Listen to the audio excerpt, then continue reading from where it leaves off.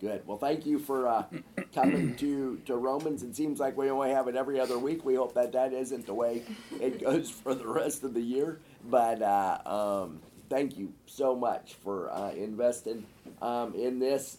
We are on a start of a 7-week series on bad news. And so bring the Kleenex and persevere a little bit. And hopefully we'll get a little bit of the gospel laced in there with all the good news. But Hanny Langclose is one of my students that her mom's an English teacher, ironically enough, but she said over and over, the badder the bad news, the gooder the good news.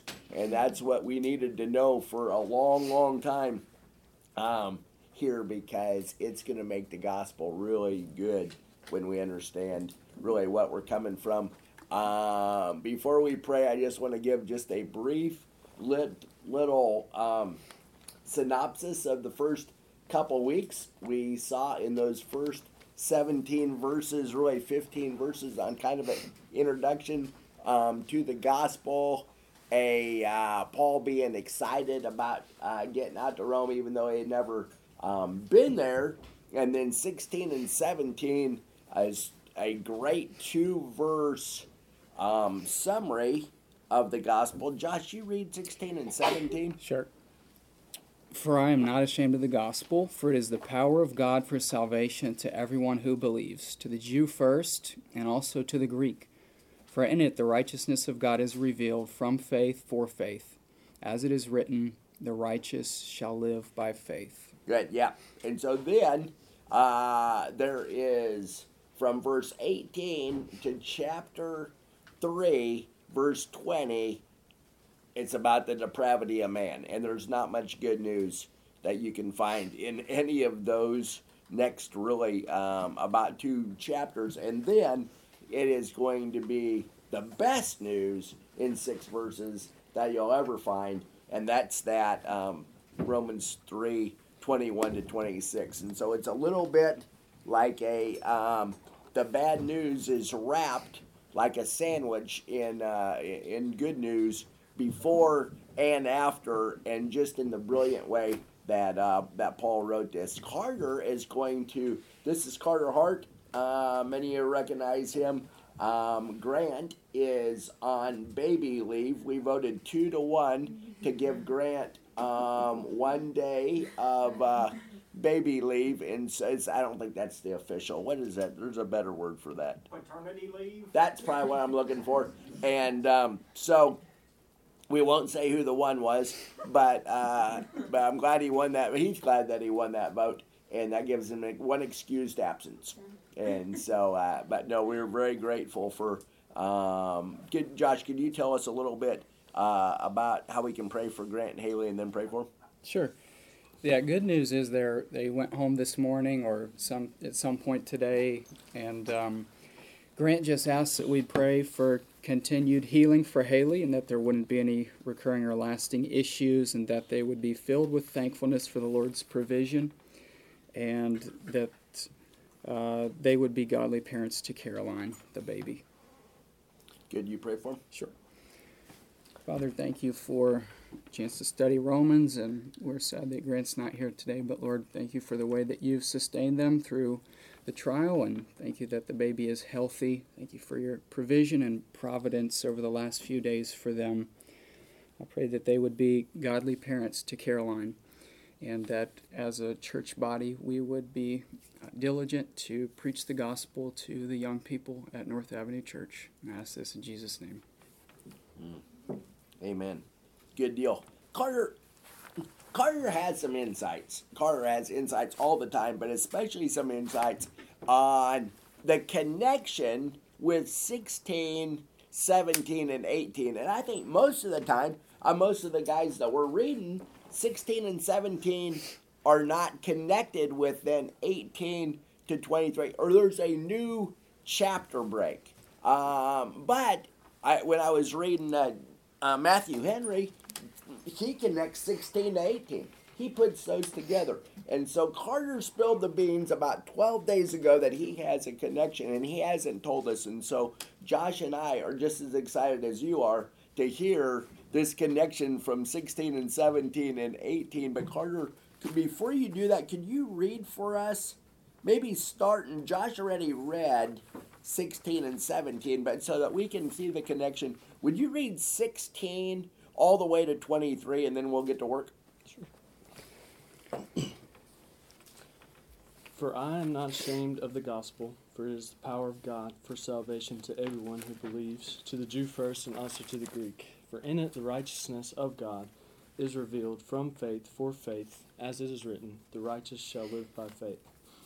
For the wrath of God is revealed from heaven against all ungodliness and unrighteousness of men, who by their unrighteousness suppress the truth. For what can be known about God is plain to them, because God has shown it to them.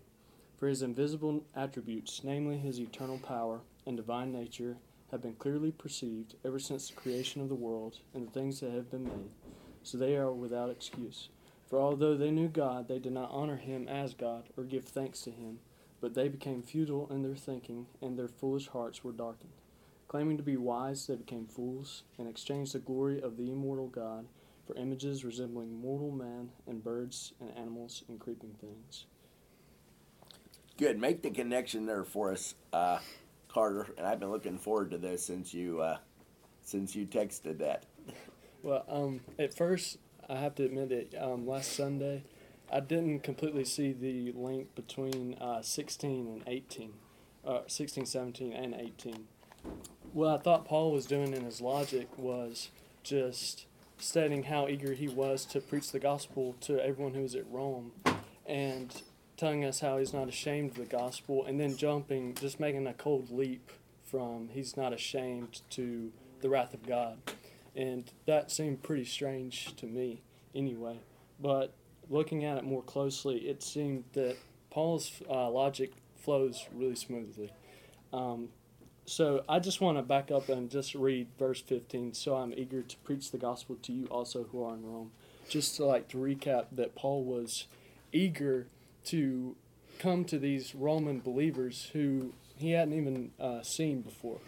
And he was eager in the fact that their faith had been proclaimed in all the world, and he was so moved, and you could see through Paul's eagerness that this message wasn't a vain message, or it wasn't filled with vain words that just went up like smoke in the air. This was a solid message, and in reality, it was the only solid hope of mankind that he was bringing to these guys in Rome. And so, just reading through verse 16 and 18, we see that Paul expounds on his previous argument that this message is nothing to be trifled with. He says that he is not ashamed of the gospel because it is the power of God for salvation. And we can see that Paul, in his letter, he just adds on to his argument throughout the whole letter, like you guys pointed out through previous Sunday schools. So when you see for, it automatically switches in my brain to because. So Paul is not ashamed of the gospel because in it the righteousness of God is revealed from faith for faith. And I thought it was really interesting how there is something being contrasted with Paul here through the use of identical sentence structure. If you look in verse 17, Paul says, "For in the gospel the righteousness of God is revealed from faith for faith." So the righteousness of God is revealed from the faithfulness of God to those who abandon all hope in their religiosity and rely in sole hope in God alone. But we also see that something else is revealed in verse 18. "For the wrath of God is revealed from heaven against all ungodliness and unrighteousness of men." So we see the contrast between the righteousness provided by and afforded by God, while at the same time we see that Paul is saying that the wrath of God is revealed from God against the mustered strength of our own being, that sort of attempt to earn our own salvation. And so we can see how Paul links these two arguments. He's building upon his argument through the use of the contrast between man's self-made righteousness and the righteousness that God provides. So the only difference in between those two is that one is in pride to God, in pride towards God's gift. We refuse it, and the other is the response of the recipient is that we abandon all hope in our efforts. So I thought that it was pretty powerful. I love that, So I Carter. think- Man, how important when we read this, and I was convicted big time this week that oftentimes a passage like this makes me want to take shots at the unbeliever, at least in my heart. I'm like, you guys, how are you so blind to the truth? You mean general revelation screams with you every day, all day long, and you continue to cover, no, I'm not listening. No, that's like you got to wake up and smell the coffee. I get that kind of a mindset with them. I get a little bit perturbed with the unbeliever and a little self-righteous, I think. And to just say, and I think what Carter, you're saying so good is to say, but that's all of us. We all start there. And if God had not changed us, if He had not regenerated our dead heart, we would be just the same, and we were just the same before we knew Him. Josh, any insights from what Carter has there? So good. Yeah, I think that's a great connection to tease out the logic. If you look back at 16 into 17, can I just sort of talk about the gospel a little Please. bit? And Paul says he's not ashamed of the gospel, and then he gives a couple reasons. One, it's the power of God for salvation, and then in the gospel, the righteousness of God is revealed. We talked about this last time we met, about this being a status that the believer has before God, that God gives that status so that people who put faith in Christ can stand righteous before a holy God. And then 18, we have that, and then we have this long section about the wrath of God being revealed. And Paul's going to walk through this lengthy argument, starting here with the Gentiles and then moving to the Jews, and it will culminate in 3:20 that no one is righteous. But I think in our day there is a lot of gospels masquerading as false gospels. A lot of things that are called gospels or good news that are actually not good news. And I think it's really clear here in Romans chapter 1 what we're being saved from. And I think it's an important reminder that the gospel is not so much focused on meeting felt needs or saving us from a bad job or an unhappy lifestyle or personal insecurities or loneliness. But ultimately, the gospel is the good news of a righteous status before God. And I think Paul and God in His wisdom makes that really clear here in Romans 1 for us. And ultimately, the gospel is far greater news than any of those things. And I think we want to be really clear about that the gospel is the righteousness of God given to us, and it is very good news.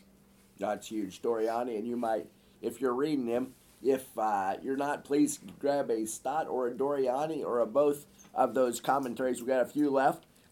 Said the gospel is the wrap that holds these two meals together, like we've been seeing in 16 and 17 with the gospel, and then now all of the bad news. Boyce said that today's preaching, and this is interesting on God's wrath, is mostly deficient on the teaching of the wrath of God. I would have to think we probably agree with that. Alan, how many times have I heard you talk about that, where we haven't really stressed the wrath of God against sin like we should? Teaching should never be about taking the care of a felt need. That is the teaching to itching ears. Paul is God-centered rather than man-centered. Our main problem, yours and mine, is that no one starts with a right relationship with a holy God. I think that's what you were saying, Josh. We all start under God's wrath. A thorough study of Scripture leaves us with no other conclusion. Arthur Pink said a study of the concordance will show that there are more references in Scripture to anger, fury, and the wrath of God than to His love and tenderness. That's interesting. Can you, Josh, I know this from the counseling background that you've had at the Masters, help us to know why that felt need's not the main problem. And I know you touched on it in a second, but I think in our day, that's what's usually where people are trying to help, where that's not the real issue. Yeah, I think ultimately, if you have to ask the question, what is mankind's deepest need? It's got to be that we deserve God's judgment. Our problem is that we are under his wrath, and if we die today, we will go, and without faith, we'll spend eternity in hell. And so our biggest problem is a sin problem. Yeah. Is a sin problem that separates us from God. It's not a felt need or anything like that. And I think a lot of times what we think is our problem is not really our problem. Yeah. So, yeah, maybe I'll stop there. Well, and usually if we do think it's a sin problem, we think it's somebody else's sin problem. That's the problem. But it's, go back to ourselves. I am my own biggest problem. That's it. We had a guy come in chapel about 10 years ago. I remember this, and it wasn't off to a popular start. He started the chapel by saying, "You're the problem." It's like, wow, now he's got everybody's attention, and now everybody's mad, right? What are you doing calling me the problem right out of the gate like that? But that's just true. And Stott, I think this is, when we're talking about God's wrath, and Carter, I want to hear from you on God's wrath. This is Stott, and I've, ever since seeing this from when we did Romans a while ago, Stott says that nothing arouses God's wrath except for evil. But evil always does. Nothing arouses God's wrath except evil. But 100% of the time, God's wrath is aroused by evil. And then you can just think about the evil in our world. So God's wrath is both future tense, like it's being stored up in Romans 2:5. We'll get there in 2 weeks when we'll talk a lot about hell in the future, and that the unbeliever is storing up God's wrath all day long. But it's also being revealed. It's present tense right now.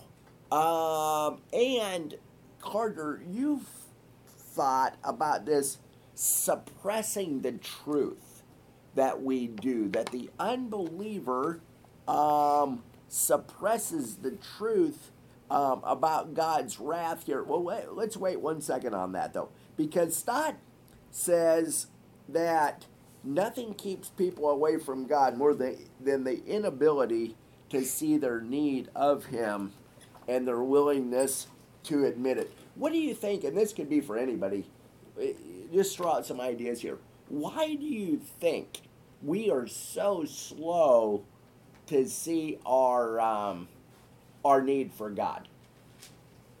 And maybe you're thinking about your life even before you were a believer. Or other unbelievers that you know. We all know unbelievers that right now just they're slow to see it. Why do you think? Yeah. Because we don't see our own evils. Because what? We don't see our own evils. Good. Yeah. Don't see our own sin. Yep. Good.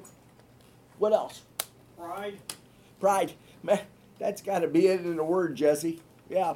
Rather, I mean, even if we do see it, and don't you think there's sometimes the distractions that then, because here we're going to see that they know that there's a God, but I think we go into distraction mode so that we're not really facing the music. To try to get other things, and whether that would be sinful things, whether that be, I'm just going to work more, but I'm going to try to make it not such a, what else? It requires us to walk by faith. Good, yeah. And it's easier to walk by sight, isn't it? Mm-hmm. To just go by what we see. Crazy? I would say fear. A lot of times when people first hear the gospel, there's this dying to self that's called for. Yeah. And you kind of get perturbed because you don't think, Jesus will be able to hold you in the situation. Right. Nobody wants to die to self, and we don't trust very well. Going to what Jerry said, a combination of what both of you are saying, to live by faith means I'm going to have to trust that Jesus is going to do a better job of it than I do. Now, that should be obvious that he's going to be way better at running my life than I am. But so many of my sin issues are caused by me trying to take over and running the show. Look at 18, therefore, by the wrath of God is revealed from heaven against all ungodliness and unrighteousness of men. Interesting. Some commentators pointed out that there may be a difference there, that godlessness might be sin against God, wickedness might be sin against man. Others kind of said, they're kind of all together. I don't know that we're going to die on that hill right now. But who by their unrighteousness suppress the truth. Carter, suppression. Truth, we're all truth suppressors. What do you think? Well, I think that, one question that I sort of think of when I came upon this part of verse 18 is, which truth are we really suppressing? Like, what is the ultimate truth that is being suppressed? And I think that I agree with Sproul when he said that the truth that is suppressed by every man by one point or another is the suppression of the truth of who God is. So we have a tendency to acknowledge who God truly is, and out of a desire to please our own comfort and our own desires, kind of fall into idolatry, into molding and carving up a God of our own choosing, which we'll see later that it is the whole point of exchanging the truth about God for a lie. So I think the specific truth is answered in verse 19, for what can be known about God is plain to them. And like me and Josh talked earlier today about how easy it is not only for the unbeliever to suppress the truth, but also the believer as well. So I'm with you, Carter. I don't think we should be too quick to pat our own back or to toot our own horn or whatever the right phrase is here. I think we're all guilty. In this group, he's talking to the unbeliever, for sure. But I think as believers, we also fall into these same traps. Josh, what do you think? Yeah, I want to look back at 18. I think this is worth mentioning here because the rest of this, 18 to 32 and onward, we're talking about the wrath of God. But biblically, there are a couple different uses when we talk about the wrath of God. So I thought I'd mention those. Frequently in the Old Testament, throughout the prophets, the wrath of God would be an eschatological judgment or eternity in hell. There's also wrath spoken about as cataclysmic. This would be floods or earthquakes. And then here we have a different kind of wrath. MacArthur called it an abandonment wrath, where God kind of removes his restraint and lets people go their own way, which is really terrifying when you think about God's wrath being like this. His wrath is not like human anger. So I think we have to be clear that God's wrath is not, just flying off the hook or just a madness or a rage like you might typify human anger. But it's a measured, settled, consistent, and righteous response to evil. I think Stott said he only responds to evil with wrath and always responds to evil with his wrath. So it's an attribute of God. Yes. So maybe I just wanted to start there. Yeah, and it's calculated. Right. And it's so much different than man's wrath. I think that's a great point. You mentioned Carter, and I appreciate you mentioning Sproul. Sproul's great on this, and especially on this idea. And there not really being any true atheist here. There's a lot of people that have convinced themselves to be atheists, but when you see there for 19, for what can be known about God is plain to them, because God has shown it to them. It's plain to them. And Sproul says, everybody knows that there's a God. They just don't like him.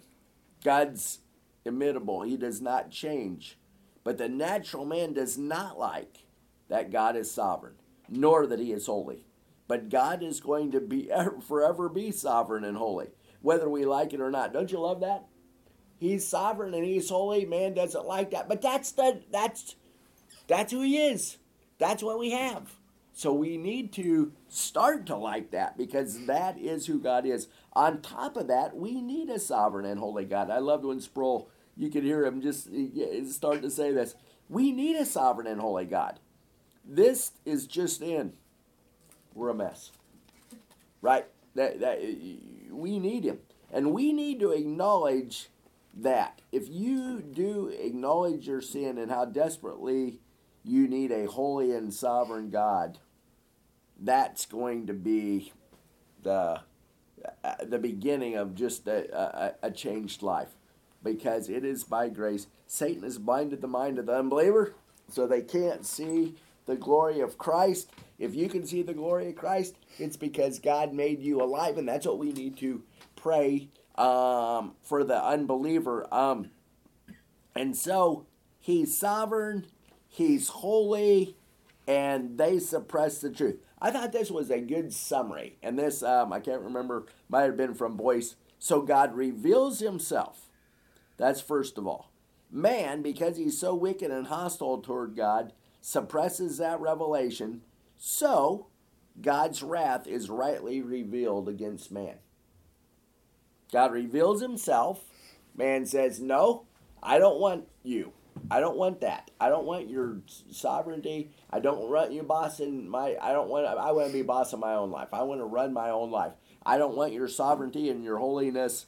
And Josh pointed out that part of God's wrath is going to be that he turns man over to that. 24, 26, and 28. Next week, we're going to see it. In every one of those verses, God gave them up.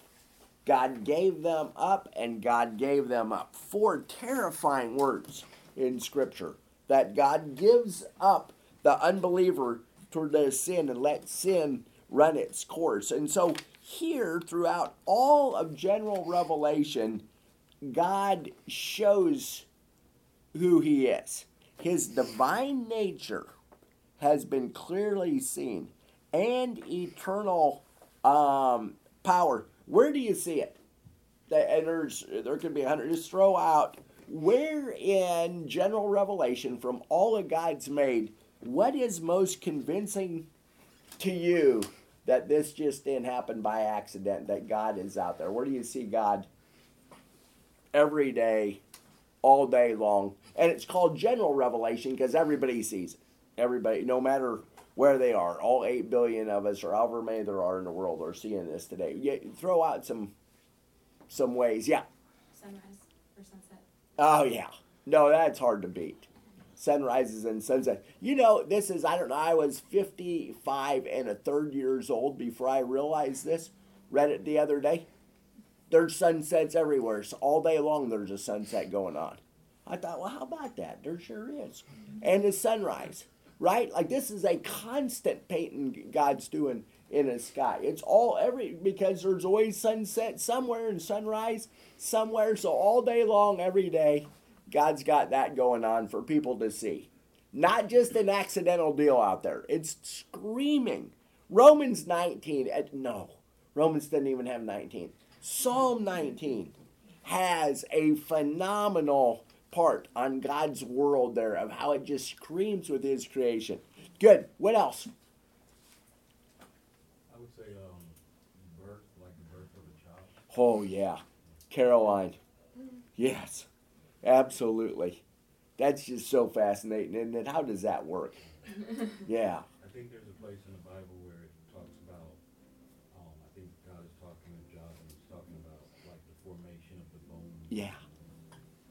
It's unbelievable, isn't it? I can't believe they come out and they work, babies. That's just fascinating to me. So I'm with you. What else? In my second organic chemistry class at UNG Dahlonega, the professor for that class was a Christian, and at one point during the class, he pointed out that for the protein myoglobin, I think it was, given the length of that amino acid sequence and the fact that there's 20 amino acids that are used for proteins, he pointed out that for a protein sequence of that length, there's more possibilities for that sequence than there are atoms in the earth. And That's correct. and he concluded, and he also said that there's only a few, maybe, I think he said 4 or 5 variants of that sequence that work to any extent, and he concluded by saying it did not happen by accident. I love it. It was created Yep. with the design in mind. It had to be, didn't it? That's great. Yes. Our resident scientist, Grant, is caring for his 2 girls, but Caitlin also has, in the same boat, has, I asked her about this yesterday to say, you know, when you're looking at stuff like you do all day, what are some ways that you see? Because that reminds me of science that's 6 levels above where most of us are dealing on a daily basis. What do you think, Caitlin? I would like to expand on that lovely example because that is also where I see God most prevalently in his design for the world. So protein folding, as he was talking about, that's just one example of one protein. There are thousands in your body, and for many of those, if just one of them doesn't work properly, the whole system collapses, and there are actually 250 single gene problematic diseases that result in like system-wide failure. There are some problems with protein misfolding, and that's like mad cow disease. One protein misfolding can cause you to go completely insane. And so how completely fine-tuned and complex this whole system is, to think that those things could happen by chance, I think takes a whole lot more faith than it is to believe that there's a God who designed it. Yeah. And so, I don't think that the system, the way that it works, could happen by chance. So that, for me, is a big part of general revelation. Yeah. No, that's great. When you're thinking about God's wrath against their suppression, there's really 3 options that people have. 1, we can be convicted with a healthy fear of God and repent. That's what I hope every one of you have done. And if not, race to the cross. He is willing to forgive you this day and declare you righteous even after we've been true suppressors for so long. Number 2, argue that the wrath is really unworthy of God. You hear this kind of argument lately, like, oh, no. I don't serve a God of wrath. He's just a God of love, right? And that the notion of God being wrathful can't be true because God's only a God of love. Third, they could also deny that they really deserve it. You know, maybe Hitler, Stalin, my 2nd grade bully, they deserved it, not really me. Right? I'm not really that bad, and so I don't deserve God's wrath. But we know that God's wrath is justified, and it's thoroughly biblical. Like Josh said, it's calculated, it's righteous, it's completely different than we kind of wrath. Than the wrath we have. Boyce finds 3 reasons that people deserve God's wrath. Number 1, God has revealed himself in nature. So that's called natural or general revelation. Stott says that the God who is invisible, I love this, the God who is invisible and unknowable has himself and made himself both visible and knowable through what has been made. So God, he's invisible and unknowable if he didn't reveal himself, but he has. He has revealed himself even through general revelation. And it's general. There's 4 reasons that we call it general revelation, just quickly, because everybody can see it. There's makes us want to rebel against it, but everybody can see it. It's natural because God has made it through his natural order. It's continuous because it's day after day and night after night. Even when we were talking sunsets and sunrises, there's always one somewhere, right? All the time. It's continual and it's creational. It was revealed through creation. So that's different than special revelation, right? That's that. And I wish we had more time to go into that. So when you think about this, they know it. And I wanted to read just verses here that take away the idea that someone really doesn't know. We've already touched on them, but verse 18, for the wrath of God is revealed from heaven against all ungodliness and unrighteousness of men who by their unrighteousness suppress the truth. You can't suppress something that you don't know, right? It'd be impossible to suppress what they don't know. They know it. 19, clearly, we've gone through that a couple times. 20, for there is invisible attributes, namely his eternal power and divine nature, have been clearly perceived ever since the creation of the world.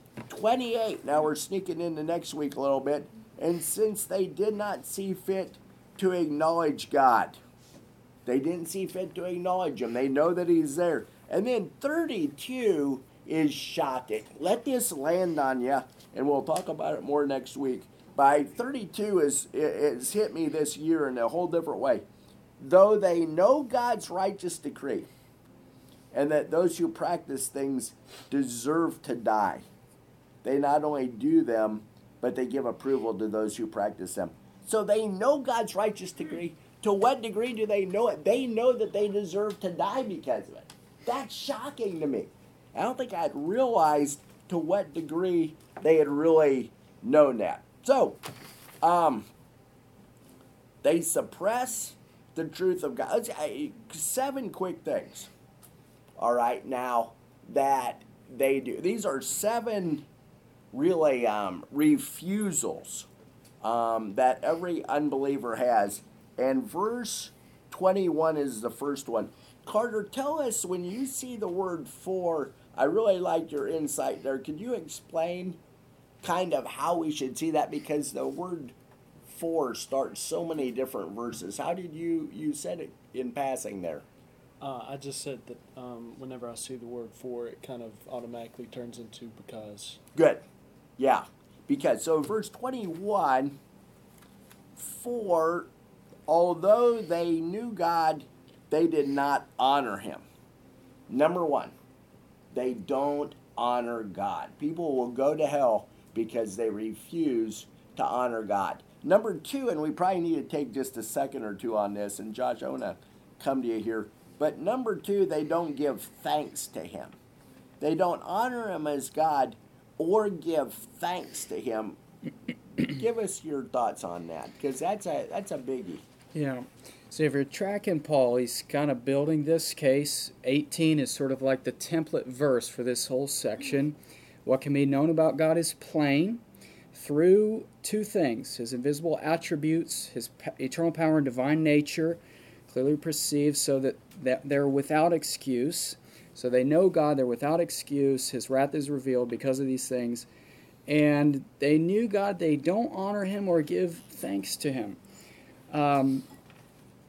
This phrase for me, as I was studying this week, it was almost, I just didn't notice it until you sent me that list, Jerry. But one pastor called the modern era that we live in a drought of thankfulness, and we live in one of the most materially blessed societies ever to come into existence, but yet we do not honor God, or we do not praise him or thank him for material blessings or the things that he's given to us in this world.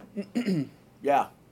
The one of the, and you might have read it, might have been, I don't remember which commentator said, one Russian writer said, a man, if he's not stupid, he's monstrously ungrateful.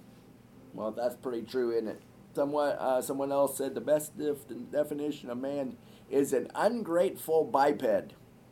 Boyce said, linguistically, the worship of God and the praise of God and the glory of God are all the same thing, really, here. linguistically. So going back, I think I already messed up the number system. What kind of refusals do we see in man? There's 7 of them. Number 1, they suppress the truth. I think I forgot that one. Number 2, they glorify and they refuse to glorify or worship God. Number 3, they have a thankfulness. Yeah, one more thing on this. Why is ingratitude so dangerous? Because it will fall in an awareness, in an unawareness of the most basic facts about God. Os Guinness believed that rebellion against God does not begin with the clenched fist of atheism, but with the self-satisfied heart of the one from whom thank you is redundant. If the word thank you is redundant to us, and Coach Krause has been very instrumental on all of us who know him to say that that we just have to continually be thankful, to let that thankfulness be part of our life, just continually. Number 4, they are futile in their thinking. Look at verse 21. They didn't honor him as God or give thanks to him, but they became futile in their thinking. I don't know for sure that I understand Logos, but John 1:1, in the beginning was the Word was with God, and the Word was God. Jesus brings logic to life. If you wonder why your unbelieving friend is not logical in the way he or she operates, that's it. Jesus is the one that brings logic to him, and I don't know that that's, if we can for sure go to that passage, but that's one that reminded me of. Number 5, their foolish hearts were darkened. People will prefer nothing to God. People would prefer to worship nothing than they would to God, because that's less convicting and less accountable. Quasi, I think you said that. They would rather just worship themselves. Number 6, verse 22, claiming to be wise, they became fools. Claiming to be wise, they became fools. Jeremiah 17:9.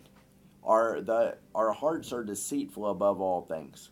And isn't that what's happened to the unbeliever? Psalm 14:1 says, the fool is the one that says that there is no God. Paul David Tripp says, the DNA of sin is deception. The unbeliever is living in deception all day long, feeling like they're wise, but really they're fools. They claim to be wise, but they're fools. Where is this? And we just have a couple minutes. Does anybody have where is an illustration of that from what you see in our world right now? Foolish behavior everywhere. Yeah, Caitlin.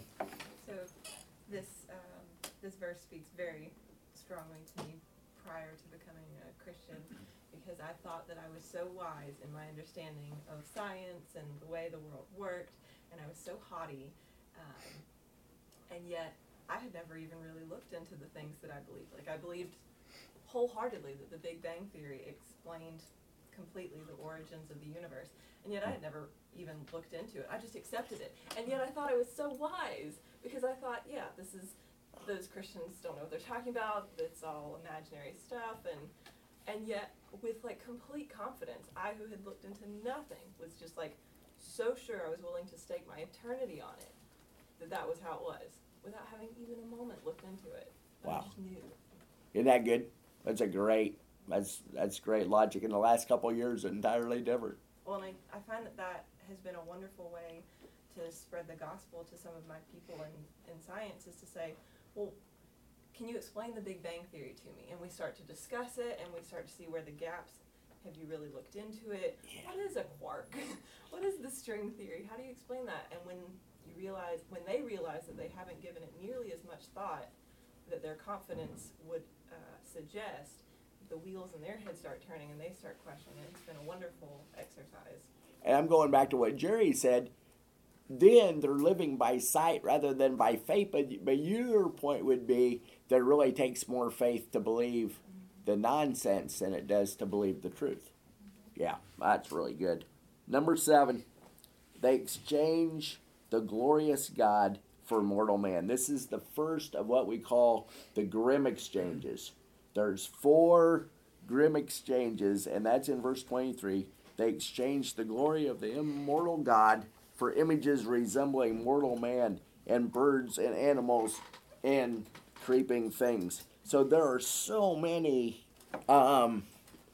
ways here that we can see the unbeliever going south with the kind of foolishness. But I think once again we need to remember that Jesus is the propitiation. He's the one that satisfied God's wrath. And I think you could even say, Jerry Bridges said even stronger, he doesn't just satisfy God's wrath, he exhausted God's wrath. We all deserve this wrath spoken of in verse 18 and again of in 2:5, that we would be storing up God's wrath. But know as believers, when God changed your heart, now you're storing up treasures in heaven. But the unbeliever all day long, let's hurt for him. Let's go after him with a new zeal.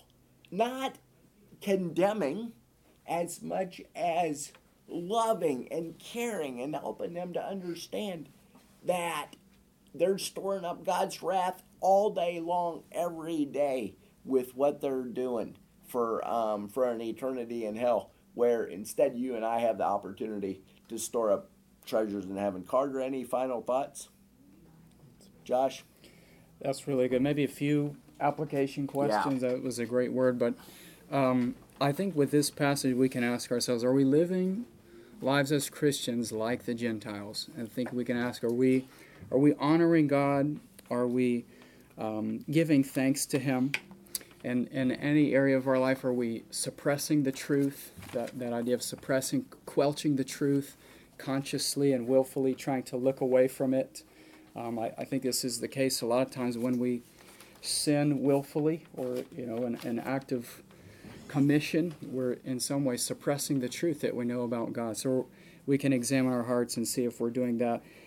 I think this gives great urgency, as you're saying, to our evangelism, knowing that the wrath of God is being poured out actively now, but in the future it will be like a mighty deluge. And if the wrath being poured out now is like water from a dropper, the wrath that's to come after death will be terrible. So I think this gives us great urgency in our evangelism. Good. Thanks, Josh. If you would, 24 to 32 for next week, Lord willing. The 7 verses, I think there's 21 vices that really are listed there. Once again, that none of us are completely... we all participate in so many of these things, even as believers, but camp in those 7, if you would. Carter, would you close us? Thanks, let's pray. Father, thank you so much for the opportunity to open your word. And thank you for the opportunity to open it and not have any persecution. Thank you for the chance to gather as a community of believers and dwell on the truth of the gospel, of your wrath, and of these things which are heavy and hard upon us. Father, I pray that you would be with Mr. Mark as he gets ready to preach, and I pray that you would help us to dwell and to meditate on your word, not just let it pass by us, but that we would grow through it, and by the strength of your Spirit be molded more into the image of Christ. In his name I pray. Amen. Amen. Please grab a Doriani or a Voice if you would like one.